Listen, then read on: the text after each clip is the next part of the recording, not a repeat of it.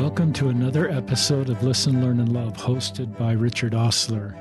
Just a housekeeping thing, the book that I've written is available on Amazon and maybe other places by the time the podcast is listened. I encourage you to go to Amazon and buy it. The Kindle version is live now. The paperback version will be available on the 21st of September.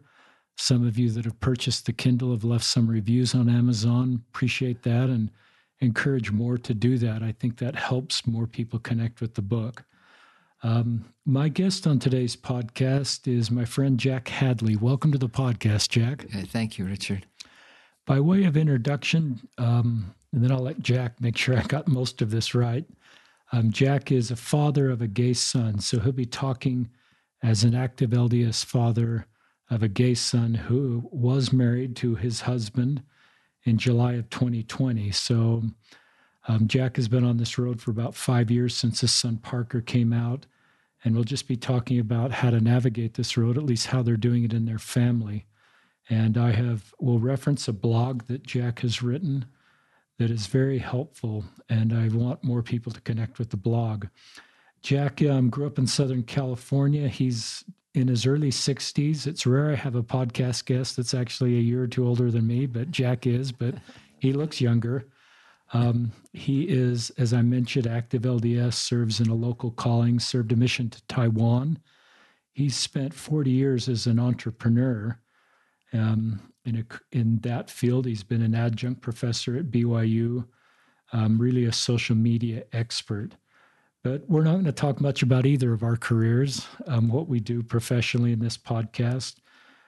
We're just going to talk about Jack's experience being a father of a gay son and some of the things that he's learned and the things that we'd like to share with our listeners.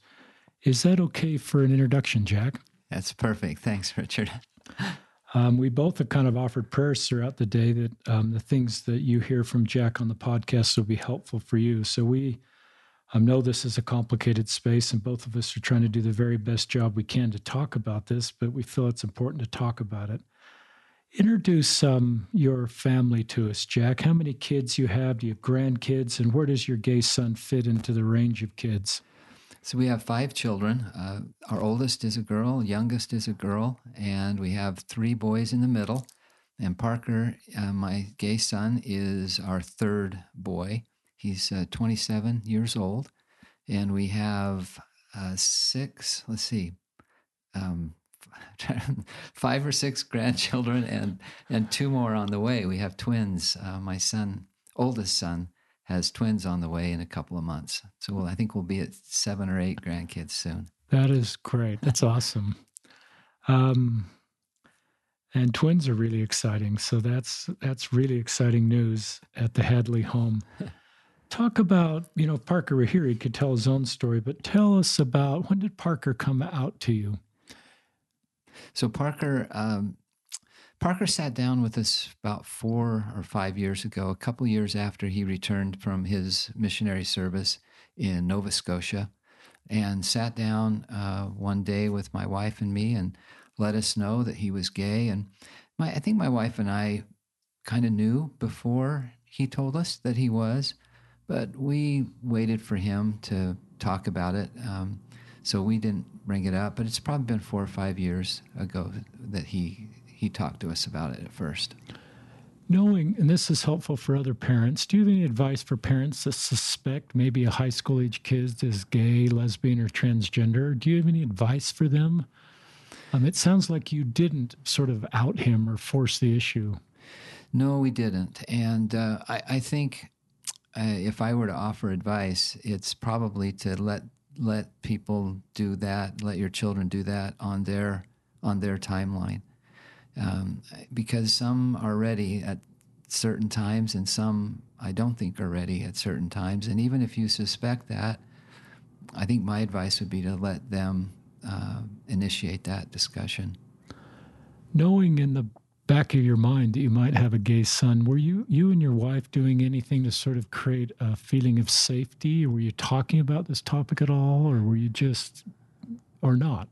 We really did not talk about it, and I don't think we were alarmed that might be a possibility. But even between my wife and I, we really didn't talk about it very often. Parker dated girls in high school, and so we didn't really know in high school. We suspected he might be in high school, but we never really thought much about it, frankly. And so we knew it would kind of work itself out, and we didn't worry about it too much, frankly. Most parents would be pretty alarmed if they had an LGBTQ child. Why weren't you alarmed? I don't know that we were not. You're right. We were not alarmed, but certainly, as LDS parents, you have this kind of scenario in your mind about your family and your children, and they're going to grow up and get married, and then it's all going to be as we typically think it's going to be. And so I think while we weren't alarmed, we were probably concerned just because I didn't understand what his path might be. If he were gay, what does that mean? And I think when you're a parent and you're not sure about that, and before you really spend a lot of time thinking about it, it's a scary thought just because you're not sure of what it will mean for your child. You want your child to be happy and to have all the blessings that we believe in as LDS folks. So you're a little unsure of what, if that is the case, what that means for his path. I think that was maybe the one worry that we had. That's honest. Tell us about Parker. Tell us what he does professionally or his education background, and just introduce Parker to our listeners a little bit. Parker is an amazingly talented, gifted, creative soul and spirit. He graduated through the ad program at BYU and is a super creative videographer. He works as a videographer now. After he got out of BYU, he got a great job at this really hot ad agency in Los Angeles. Worked there for a couple years and was kind of the envy of his peers because he got this great offer at this great agency. He found that the lifestyle in Los Angeles just didn't align with his goals and kind of with his spirit, and so he came back to Utah. But he's been working in ad agencies and in the creative field for all of his short career. That's great. Sounds like a great young man. He's a good kid.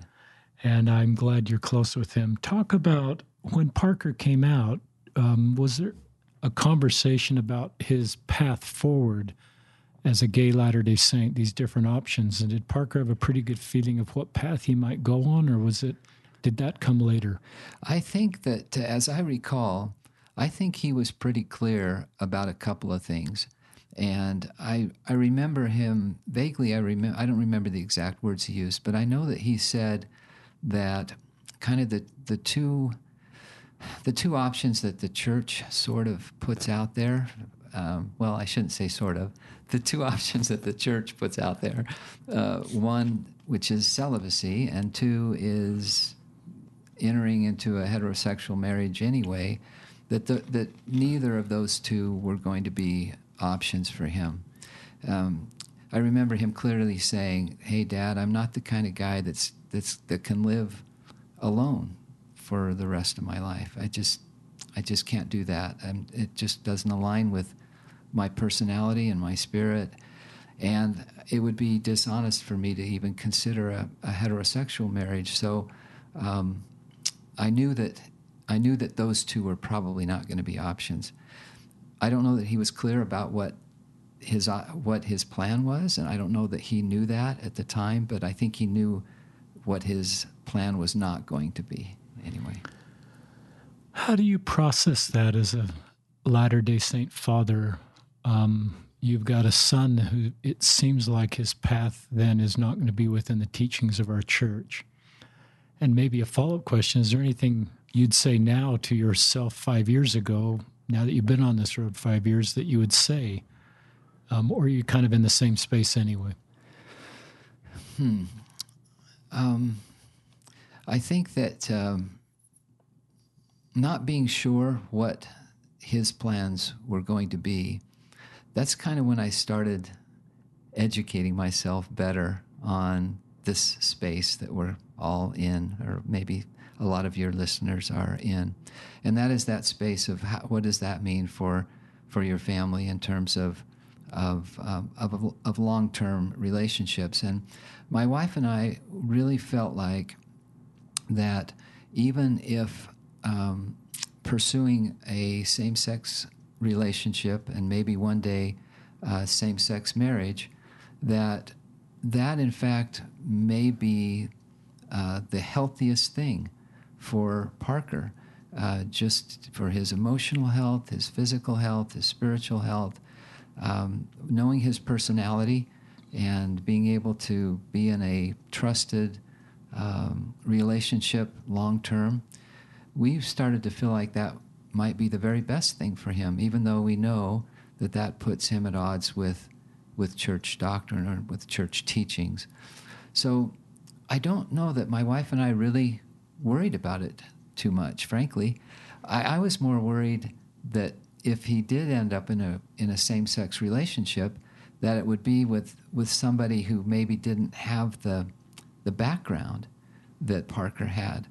And especially when he was living in Los Angeles, because, I thought, well, he's probably not around a lot of LGBTQ people that grew up LDS.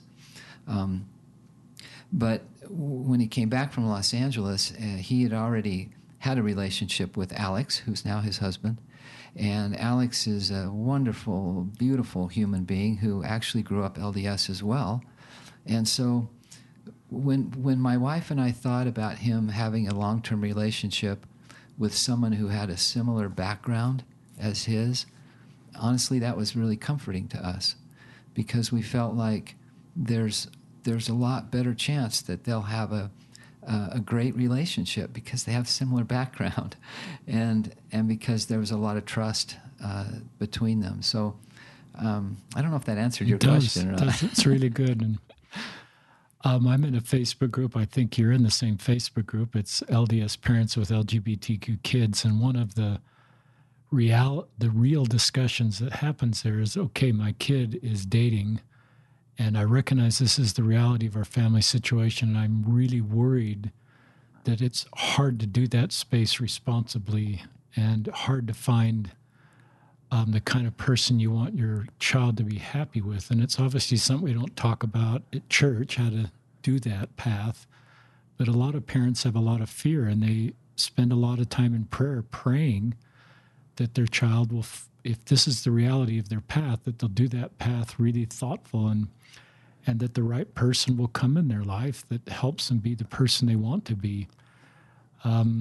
Yeah, I mentioned something about that in this little essay that I wrote, because I think that is a big concern. If shortly after Parker came out to me, well, not shortly after, but continually, we've had lots of discussions over the last 3 or 4 years, and people my age kind of grew up with this stereotypical idea that the LGBTQ lifestyle is full of promiscuity and, such things. And so Parker kind of confirmed to me after a couple of years after he had come out that is, in fact, kind of a big part of that world.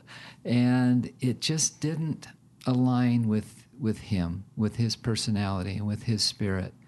And so maybe that was one of the biggest fears that I had, and I kind of speak for my wife. I think she had the same fear, is that being part of that environment would be hard for him and might lead to a less than happy and fulfilled life.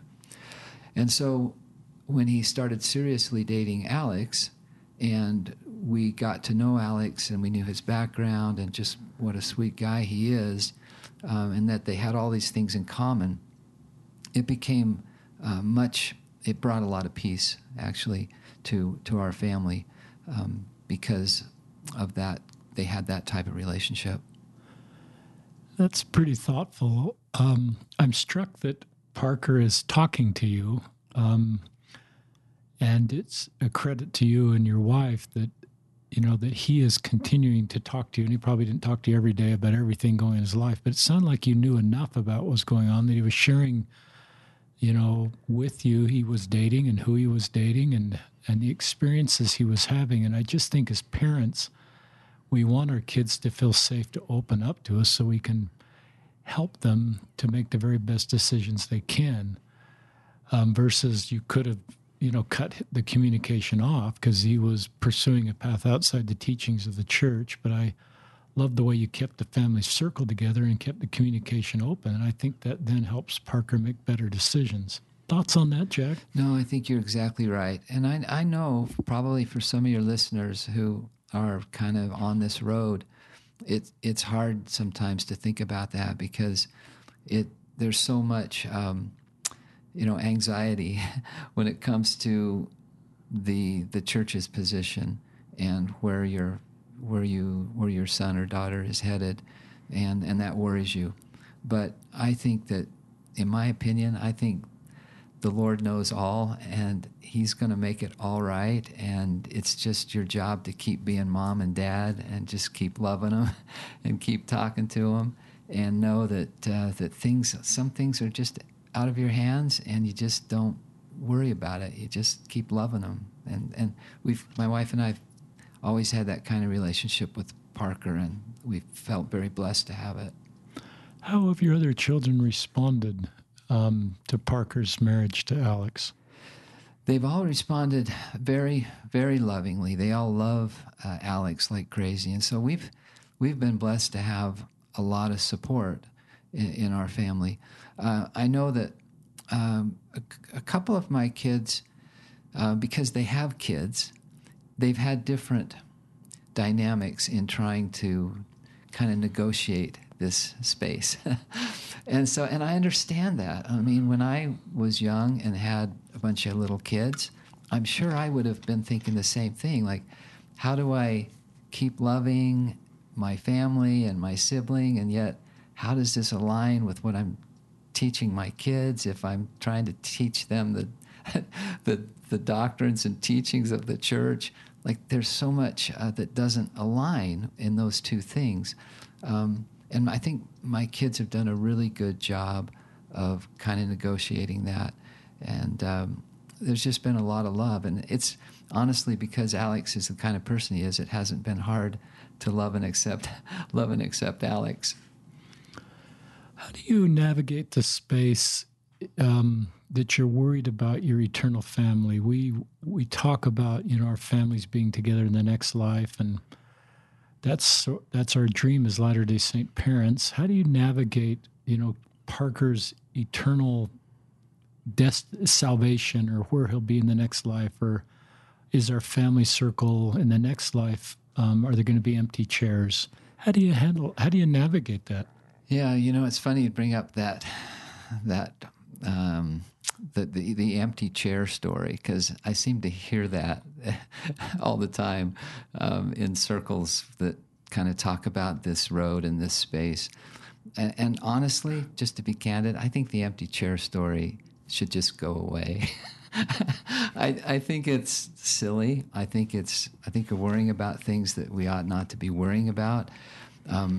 I believe, and I talk actually a lot about this in my little essay, I believe that the covenant path is an eternal path.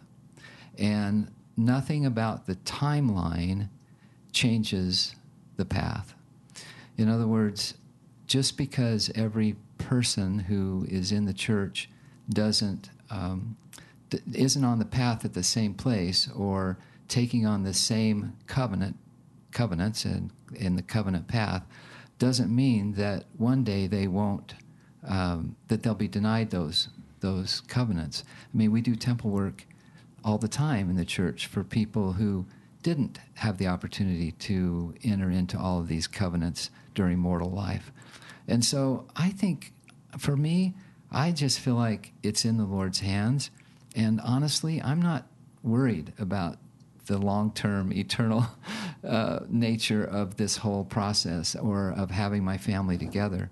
And so I think I have more faith in that. I really believe the Lord knows what to do and that everything will work out in the end. And I only have one job in this life, and that is to love and support my son, and that everything else will work out. I love that answer, and it simplifies parenthood. It makes it more doable. I think to control outcomes is pretty hard. Our ability to love everybody is certainly within our control. I love that, Jack.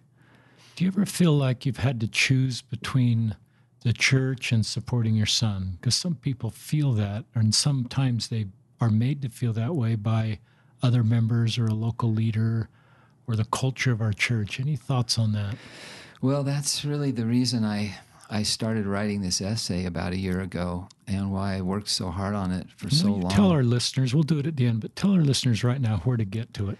Well, it's a little hard to get to because, but if you go to my website, it's just my name, jackhadley.com. If you go there, there's a little link on the page where you can click through and read it. But the reason I really started that is because, wait, go back to what your question was. It's just, do you feel like you ever need to choose between the church and your son, or people make you feel like that? Yeah, so here's how I felt, and that's a really good question, because I think a lot of parents of LGBTQ children in the church probably get that question. There'll be a well-intentioned ward member or extended family member, an uncle or an aunt or someone who doesn't have any ill will at all. But they'll come to you and say, "Gosh, we heard that your son's engaged, and they're going to have a same-sex marriage coming up. Like, how you feeling about that? And I think even if it's not said in that way, I think a lot of parents probably feel like that's on people's minds, no matter how they ask it.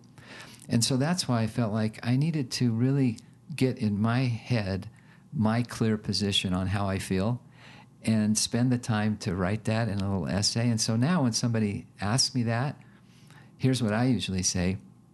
I usually say, I feel great about it. And if you're interested, truly interested in why I feel good about it, I've written a little something that I'd be happy to share with you that explains why I feel the way I feel. Because I think the tendency in the church would be for most members to say, well, he's just saying that because what else do you say? It's your son, and you always love your son, but obviously because he's at odds with the church, it must be a big, big deal for you. I think that's what some people think in the back of their minds. And so that's the reason I wrote this, is because to kind of reconcile how I feel with my position in being an active LDS.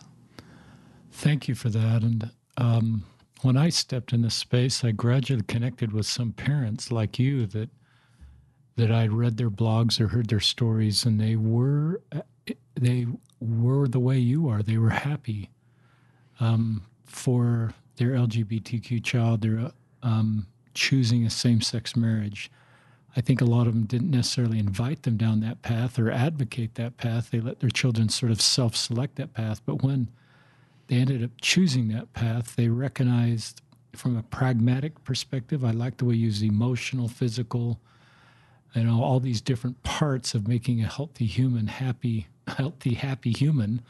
You recognize that this path was the right path, I think. And so you were glad, and it was a day of celebration. Is that fair to say? Yeah, very fair to say. And I like that you used the word pragmatic, because in my essay, I try to separate the discussion into two parts.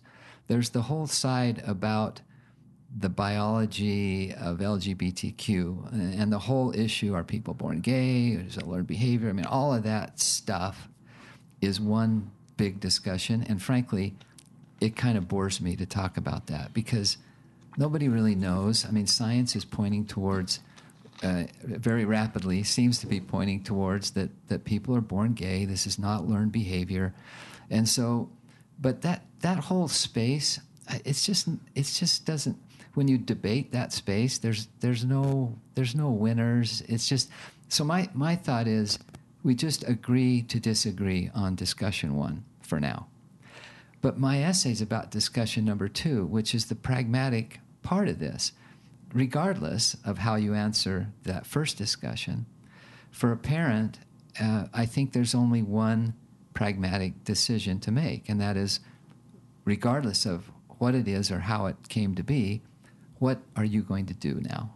What's the path moving forward?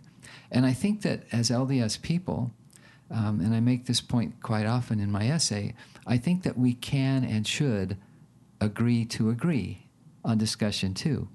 Because I think there's really kind of only one, in my opinion, I think there's kind of only one option if you don't talk about discussion one and you just talk about moving ahead. And that is to love and accept and move ahead and leave the vast majority of this in the Lord's hands.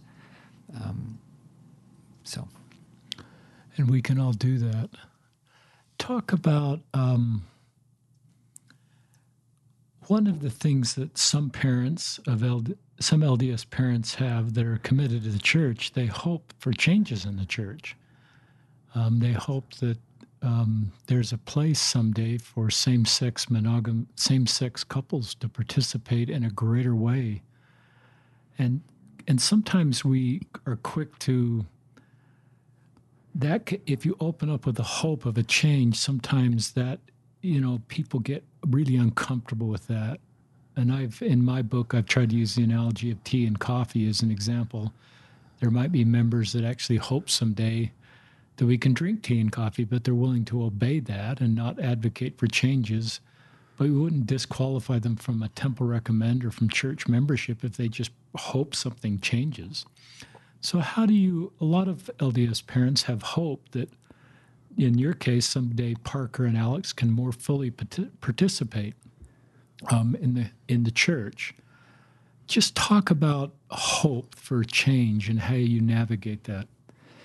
Yeah, thanks for asking that, because hope is a big part of what I wrote about. And this is a very difficult discussion to have because it brings in so many related things when you're LDS.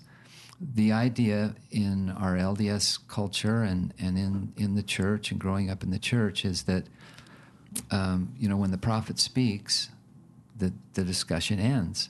And until the prophet speaks, there really isn't discussion. And yet, I think we can see, and I don't say this to jab at the church, it just feels to me like over the decades and centuries that the church has been around, that there are kind of a lot of factors that influence change. And that's not to take away from the value of having a living prophet at all. It's more I think that change comes as people become softened and learn more, and they get more information. And do cultural norms and stuff have an effect on it? Well, yeah, they do, and I think that's okay. I don't think in any way by believing that there are more things that affect change in the church, I don't think by believing that you're necessarily saying that, the prophet's not important. The prophet brings a much-needed perspective to that decision-making process, as do the other general authorities and the apostles. But I think that change, if we look at throughout history, change comes in many, many different ways. I know that there are those on the outside of the church, those who have left the church, that would say, you're crazy to think that because they're never going to change. And certainly, if you take some of the apostles' words, the ones that kind of still really dig in their heels, you would be tempted to say, yeah, you're right. I don't think they'll ever change. But on the other hand, President Nelson is talking a lot lately about a process of restoration, that the church hasn't been completely restored, and that we're witnessing a process. So to me, that kind of gives me hope. And I'm not going to tell the brethren what to do. I'm not going to tell the Lord what to do, obviously, but to have some hope that at the very least, the discussion is more open, and whether or not that leads to change, I don't have a pitchfork and a torch, and I'm headed up to the church office building to stand outside and demand change. But I think it's okay to hope for change. And if that's the case, I think that's what will happen. You have a wonderful style, Jack. And as I read your essay, I encourage our listeners to read your essay. I think you speak for a lot of people that are deeply committed to church, active, serving, paying tithing, that hope something changes. And I think we need to culturally create a feeling that people that feel that way, as long as they're willing to sort of follow the prophet and follow current teachings, they don't feel like second-class citizens, or they don't feel like they're not welcome, because we'll lose them. And we've lost a lot of people because they're open with hope, their hopes for possible changes down the road. And it shouldn't be a purity test to me that we all not only follow the same rules, but have the same hope about future rules as a way to create a purity test for if you're a faithful Latter-day Saint. Yeah, and that again is a hard space, because there are certainly members on the inside of the inside. If you've ever read the work about being on the edge of the inside by Richard Rohr. It's Richard Rohr, isn't it? And there was the first author I read was sort of I can't remember his name. Yeah, I can't remember either. I was on the Faith Matters website, which, by the way, if you Faith Matters, I think it's faithmatters.org. Yeah. It's a great website. They do great work. They do great work. And I was listening to a podcast where they were talking about this idea of being on the inside of the inside and on the edge of the inside.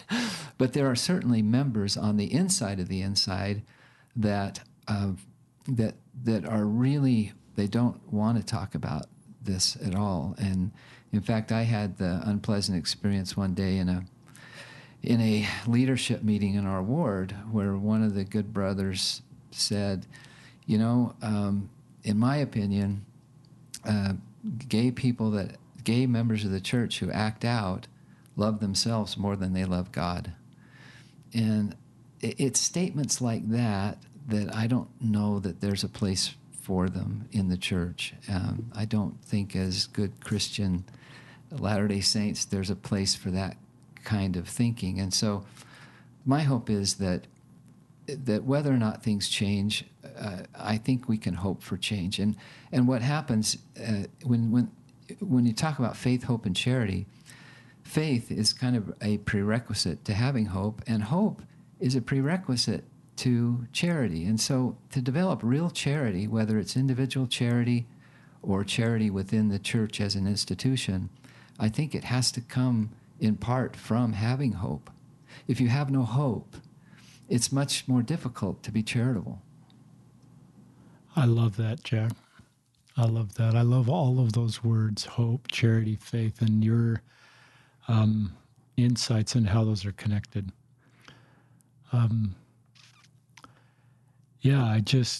I just recognize there's a lot of faithful Latter-day Saints. The way I frame it up, and I think my listeners may have heard this, and it's in this book, is the church's relationship with its LGBTQ members is like a 40-chapter book, and we're not in chapter 40.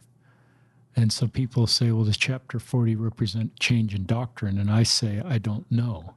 I say I support our current doctrine, but I sort of sometimes give examples of what chapter 40 looks like. And to me, one of the examples is that church is equally the balm of Gilead for our straight members and our gay members, and our doctrine of all alike unto God. And right now, a lot of our gay members don't have the same experience that our straight members do. And a parent doesn't have any fear when they learn their teenager's gay. Right now, most LDS parents feel a great deal of fear about their future in this life and the next life. And to me, that fear is gone in chapter 40. So I just think we've got work to do. And I think most Latter-day Saints would agree we have work to do. We're not at chapter 40. It just feels like an area that, and so the experiences of parents and the blog you've written, to me, just help develop more empathy and more charity to things you're teaching. People Are Hard to Hate, Close Up, Move In. And the front of your blog's got a picture of Parker and Alex together. And I Yeah. love that you tell us about why you put that picture there and the source of that picture, because it just humanizes these two men. Yeah, well, they're fun-loving guys, and I don't know where that photo was taken, but Parker has this gigantic sombrero on. But I also in my little essay I have some photos from their wedding last month, and just it was the wedding was a really great. In my feeling is that it was a great family uniting experience, and I don't know that I knew what the wedding was going to be like going into it. I was kind of unsure of what the feeling would be like there, and it ended up being a really great family experience with two families, and when they had lots of out-of-town guests that flew in, even with COVID, who flew in to be there, and they were married in the backyard of their home. It was a beautiful, beautiful ceremony, and there was just a good family feeling there, frankly. Tell us why you officiated at that wedding. Yeah, I did. It was so Parker and Alex came to me about 4 or 5 months before the wedding and said, "Hey, Dad, would you consider officiating at the wedding and marrying us?" And I said, "Wow, I'm honored that you would ask me, and I don't know much about that." But it wasn't hard to spend your $39 online and you become an ordained minister who is legally can legally perform wedding in Utah. The state of Utah recognizes that. And so I thought about that for a long time and discussed it with my wife, and I just felt like it was the right thing to do. And rather than having a friend of theirs or a justice of the peace or somebody perform that marriage, it felt to me like an opportunity to make the marriage, well, not that I could make the marriage anything, but it was an opportunity to invite a family feeling to the event, rather than this is about gay marriage or this is a same-sex marriage or whatever. That it wasn't about that. It was about two great people being married, and it was a great family event. And our family and Alex's family are now joined together, and it was about family. And so I felt like that by participating in that way, it would be an opportunity for me to help invite that feeling to the event. I love that. I love I just think those are the principles that we're taught in the church is family. Family is the most important unit of the church. Most important unit, family unit on the earth, and everything the church is doing is trying to increase the strength of families. And I love the process you went. I love that Parker and Alex asked you to perform the wedding. I think that's awesome. They asked you, and that they sensed that was something you'd consider. And I love the fact you said this isn't about same-sex marriage. This is about family. And my role as a patriarch, that's one of the words you use in your blog, and in that role as a father and a patriarch to officiate in that wedding. And this is all about family and bringing two families together and supporting these two in the path that they feel is best for them. Yeah, that's how I felt, and my wife and my children were supportive of that position. I appreciated that. And I would hope that we don't, if an active LDS father or mother, legally you could perform a wedding as a woman the same way. Sure. Or a sibling. I hope that we don't, judge people that feel like that's the right thing to do in their family. I hope that one of the things I hope is we don't lose whole families over this. Parker, you could kind of update us where Parker is from a church standpoint, but why don't you first update us? Is Parker and Alex, are they trying to still attend church, or is that just not really a reality given that they're in a same-sex marriage? It's probably not really a reality, I think, for them right now, and they they both were very active in the church up until about the time that they got engaged. And so what's nice about Alex and Parker is that they're not bitter. Good. They're not out bashing the church because of its policies or being negative in any way. I think they just kind of feel neutral right now. I think that they think that we love what we learned growing up as a church. We love the church, and I think they love God and have testimonies of the gospel of Jesus Christ absolutely in their hearts, and that's a strong part of who they are. But I think that they, like many LGBTQ people, are unsure what the path forward is now with the church. Is there a place for them in the church? And I submit that there really isn't right now. And so it's difficult to be kind of 1 foot in, 1 foot out. I talk in my essay about a couple of people that I've gotten to know that kind of participate. There's a gentleman I know who lives back east who's been married to his husband for many, many years, and they're fairly active in their ward. They're not, quote, members of, they're not official members, but they attend church and they attend the activities, and their bishop invites them to do genealogical work, and they do things in the ward or the stake extraction center or whatever. So is there a place? I don't know that there is a place, and I think Parker and Alex don't feel really like there's a place for them to be It's active. a pretty honest answer. Yeah. I agree with that. I think that's an honest answer. And so sometimes we lose whole families because they feel judged by their LDS friends the way they're supporting their LGBTQ child. Have you felt any of that, or do you talk about that in your essay? Just perhaps you feel judged, or I've always felt we should give you an increased measure of support and love as you're doing the very best you can in a pretty complex situation. And the last thing we should do is cause you to feel judged that you're not doing this right. I think I have not felt that, and Good. I have a great ward and a great neighborhood, and I live in Provo, Utah, so all my neighbors are also my ward members. And I haven't felt that at all, and I've been just so blessed to be around and live in a ward where people are really open and accepting. However, I do have some friends who are in similar situations that live other places in the country where it has been more difficult for them.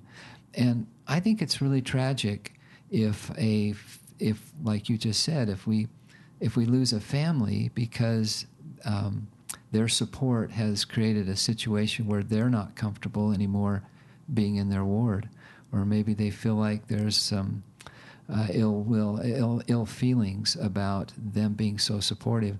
And some of that, not to call out any particular general authorities' words, but there are, as we all know, there are a couple of general authorities that are really strong in their opinions about this issue. And there's been some things said that would make some members think that a family or parents who support an LGBTQ child ought to be on the road to repentance rather than to be supported.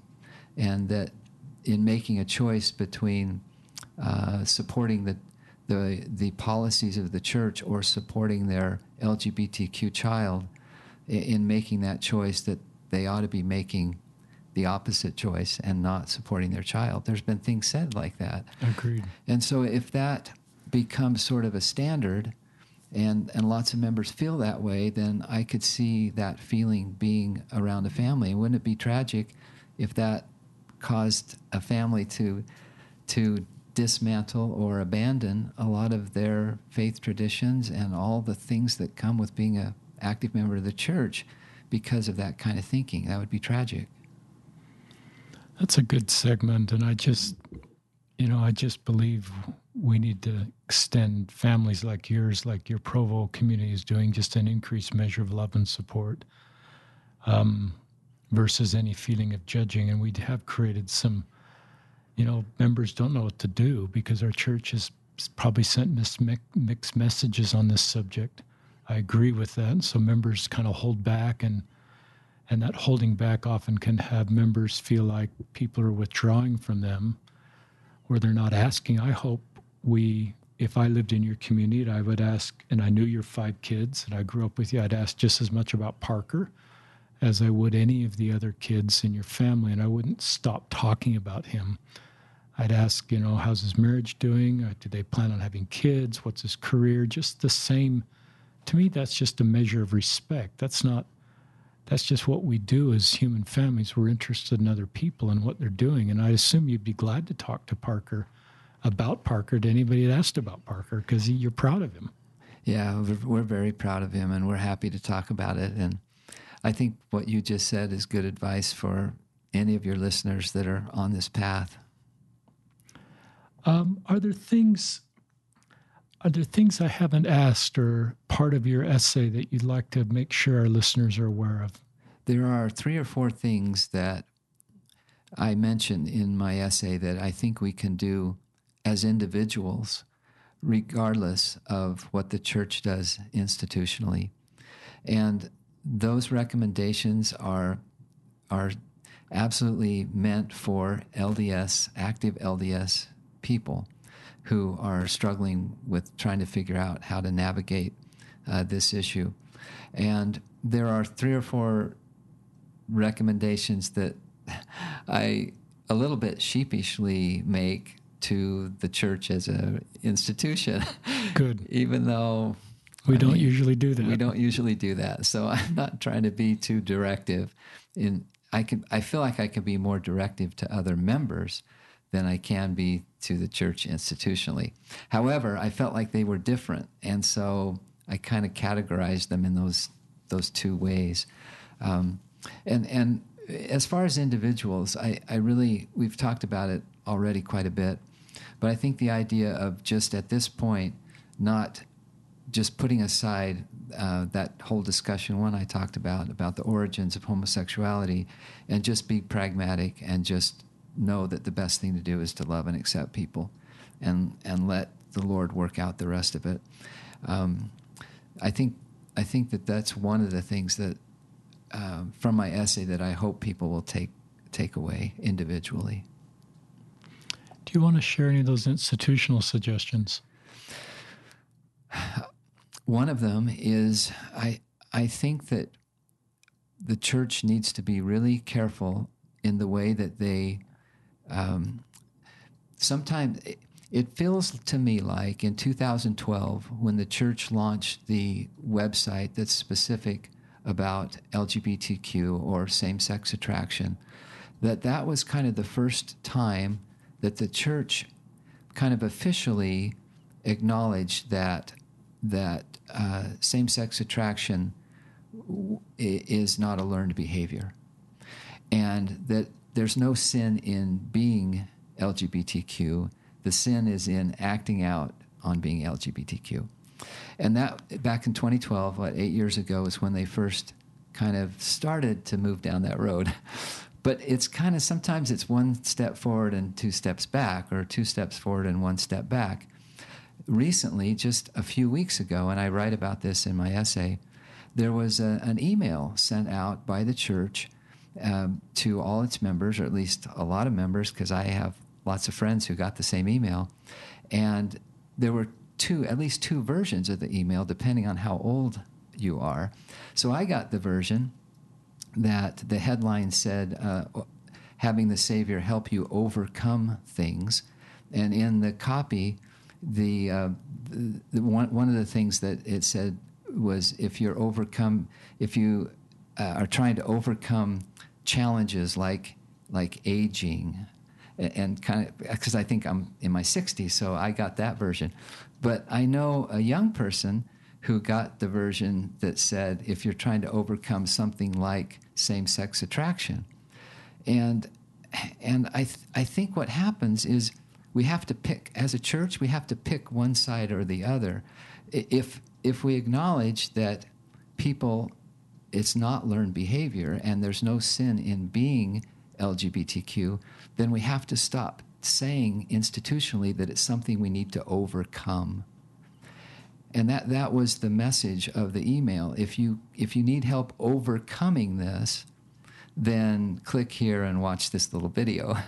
But saying that it's something that needs to be overcome is very different than acknowledging that it is what it is, and our expectation is that you'll be celibate or into a heterosexual marriage anyway. Those are two different things. I know that's subtle, and maybe it sounds like I'm splitting hairs, but I feel like institutionally there's not enough thought given to these mixed messages, and what that does is it hurts young people and leads to despair and suicide and things that we just ought not to be accepting in this space. And so I think the church needs to do a better job of making sure that they're really clear in their communications, because it's such a delicate issue. That's a really good example, Jack. I'm glad you pointed that one out, because to do better in that space doesn't require a change of doctrine. It's really kind of owning our current teachings that sexual orientation is not a choice. And so overcoming same-sex attraction, it puts the burden back on the person sort of overcome this or become straight. And I think that leads to incredible shame and self-loathing and hyper-religiosity and making deals with God. And then when you're still LGBTQ, it leads to feelings of lost hope. And that's the thing that no one wants to, we don't want anybody to lose hope. One of the chapters I've written in this book that I've written is the role of the atonement of Jesus Christ. And it's fascinating to hear LGBTQ people talk about the role of the atonement. It's an application of the role of atonement I've never considered, but it's largely about, instead of using the atonement to take this away from me, using the atonement to heal my broken heart and give me hope. So it's not to take away, it's to be able to live with, in a healthy way, this part of about them, and not look upon this part of about them as something that needs correcting or something that should be carved out of them if they could. Because it's like being left-handed and we're asking you to become right-handed. Yes. And I like that you said that you can be clear about what the expectation is. If the expectation is what it is, then just be clear that that's the expectation. But the idea of overcoming and choosing a different path and getting back into the fold by changing your orientation just doesn't make sense anymore to talk about it that way. Yeah, we'd never have the word, straight, help you overcome being straight. Right. So I think we need to put everybody on the same moral footing and invite everybody equally, put them on the same moral footing. Other examples that come to mind you'd like to share? I should have brought my essay. It's a great essay. And the goal of this podcast is partly to connect people to your essay. We're going to link to in the podcast. So if any of you can just scroll down your episode description and you can link directly to the essay. And I encourage people to read it, because Jack's just got a great heart and is trying to do the very best job he can, like many of us, to be a committed Latter-day Saint and be committed to his baptism covenants to mourn, bear, and comfort for LGBTQ people, and his role that as a father of a gay son, you have unique responsibility to know best in many ways for your son. I think that's part of the core teaching of our church, is that parents often receive personal revelation for their children that is just something that's part of their divine role as parents. And we should honor the feelings you have about your son Parker and about his path. We shouldn't judge you for having a feeling about the best path for Parker and sort of, say that you're not doing this right as a LDS parent. Yeah, exactly. that reminded me of there is one Good. thing in my essay that some members of the church may think is a little bold, maybe too bold. I don't know, but I kind of make what I think is my case for being able to one day accept faithful, legally wed, same-sex couples in full fellowship without changing doctrine. And probably church members think, well, there's no way, that's impossible without changing doctrine. But going back to what we talked about a few minutes ago about this covenant path idea, I don't think we have to change anything having to do with the doctrine of the covenant path and what leads to what we believe is exaltation and eternal life with our families. There's nothing about that doctrine that needs to change in order for us to realize that it's an eternal path, and perhaps not everybody will enjoy the same covenant opportunities in this life. So, while again, it may seem like heresy in some people's minds, I really believe that there is a path forward if the Lord ever chooses to inspire our leaders to make that change. I think that change could actually come without compromising doctrine. And I know that's kind of maybe too bold, but I try to explain why I feel that way in my essay. And you do it so kindly, and you do it in your essay so kindly. I think it's appropriate to talk about possible ways forward. I think it's back to chapter 40. I think most Latter-day Saints, and I think our leaders would probably say the restoration is an ongoing process. It feels like there's more work to do in this space. And I think it's okay for people in a way that, yeah, I'm still supporting our leaders. It's their responsibility to make this decision. I don't know God's will. But here are some ideas, I think, on how a path forward as I continue to support the current path. I think to me that's a faithful position as a Latter-day Saint.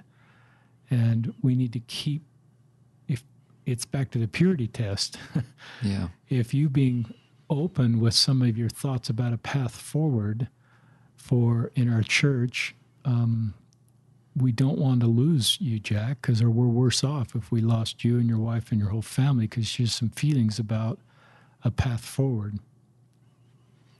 So that's kind of a hope that we just create more space for all of us. To me, one heart and one mind, that scripture in Moses doesn't mean we have all the same uniform feelings. We just all want to help people come into Christ through our church. That is the core reason we're here on earth, is to come into Christ. And our church is a means to do that. And but we all may have a little bit different feelings on the best way to do that. And we may have unique roles in helping individual people come into Christ that are unique to our personal gifts and personal ministry. And so I think we shouldn't be triggered when we hear someone that maybe suggests that things could change down the road. I think it's okay to look in the rearview mirror and recognize that things have changed historically. And that seems to be part of the ongoing restoration. Yeah. And the Savior had a lot of ideas that were kind of counterintuitive in his day, didn't he? Like He did. He's the one who said that the Sabbath was made for man and not man for the Sabbath. He's the one that said we should leave the 99 and go find the one who has strayed.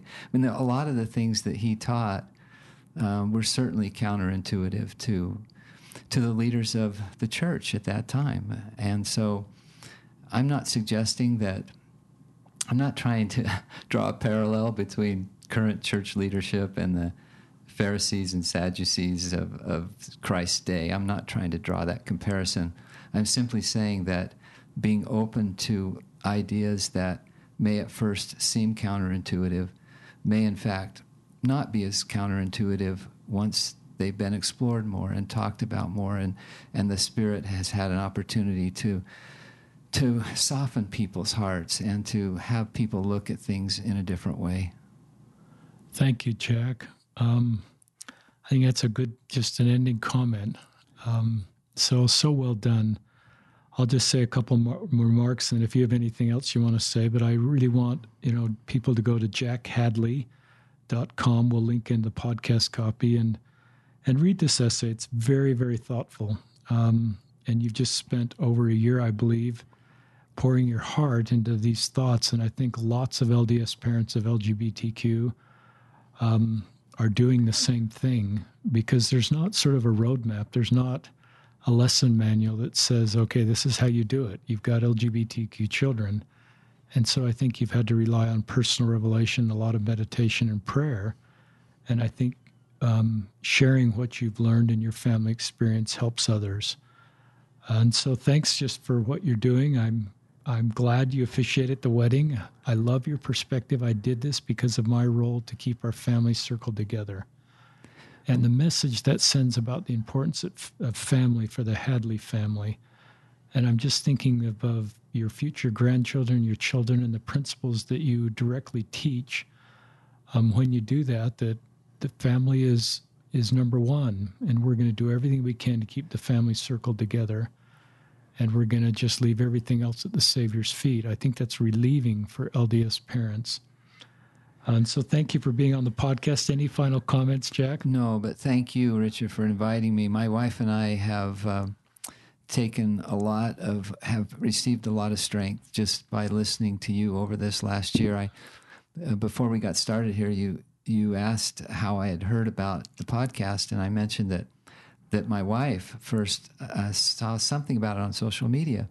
And so she was doing the dishes one day and had one of your episodes going on the iPad, and I walked through the room and I said, "What are you listening to?"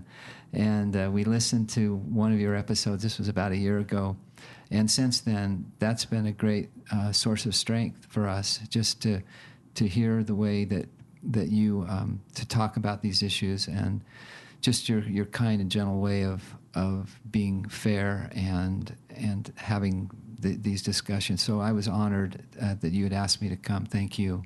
Thank you, Jack. And I'm glad you and your wife have listened. And it's really the guests that are like you that are the real heroes of this podcast, to bravely share what they're learning about this space, or if they're in this space, if they're LGBT, to share their own lived experiences. And thank you, our listeners, for all you're doing to make the podcast work and share it with others. And this is Richard Ostler and my friend Jack Hadley signing off on another episode of Listen, Learn, and Love.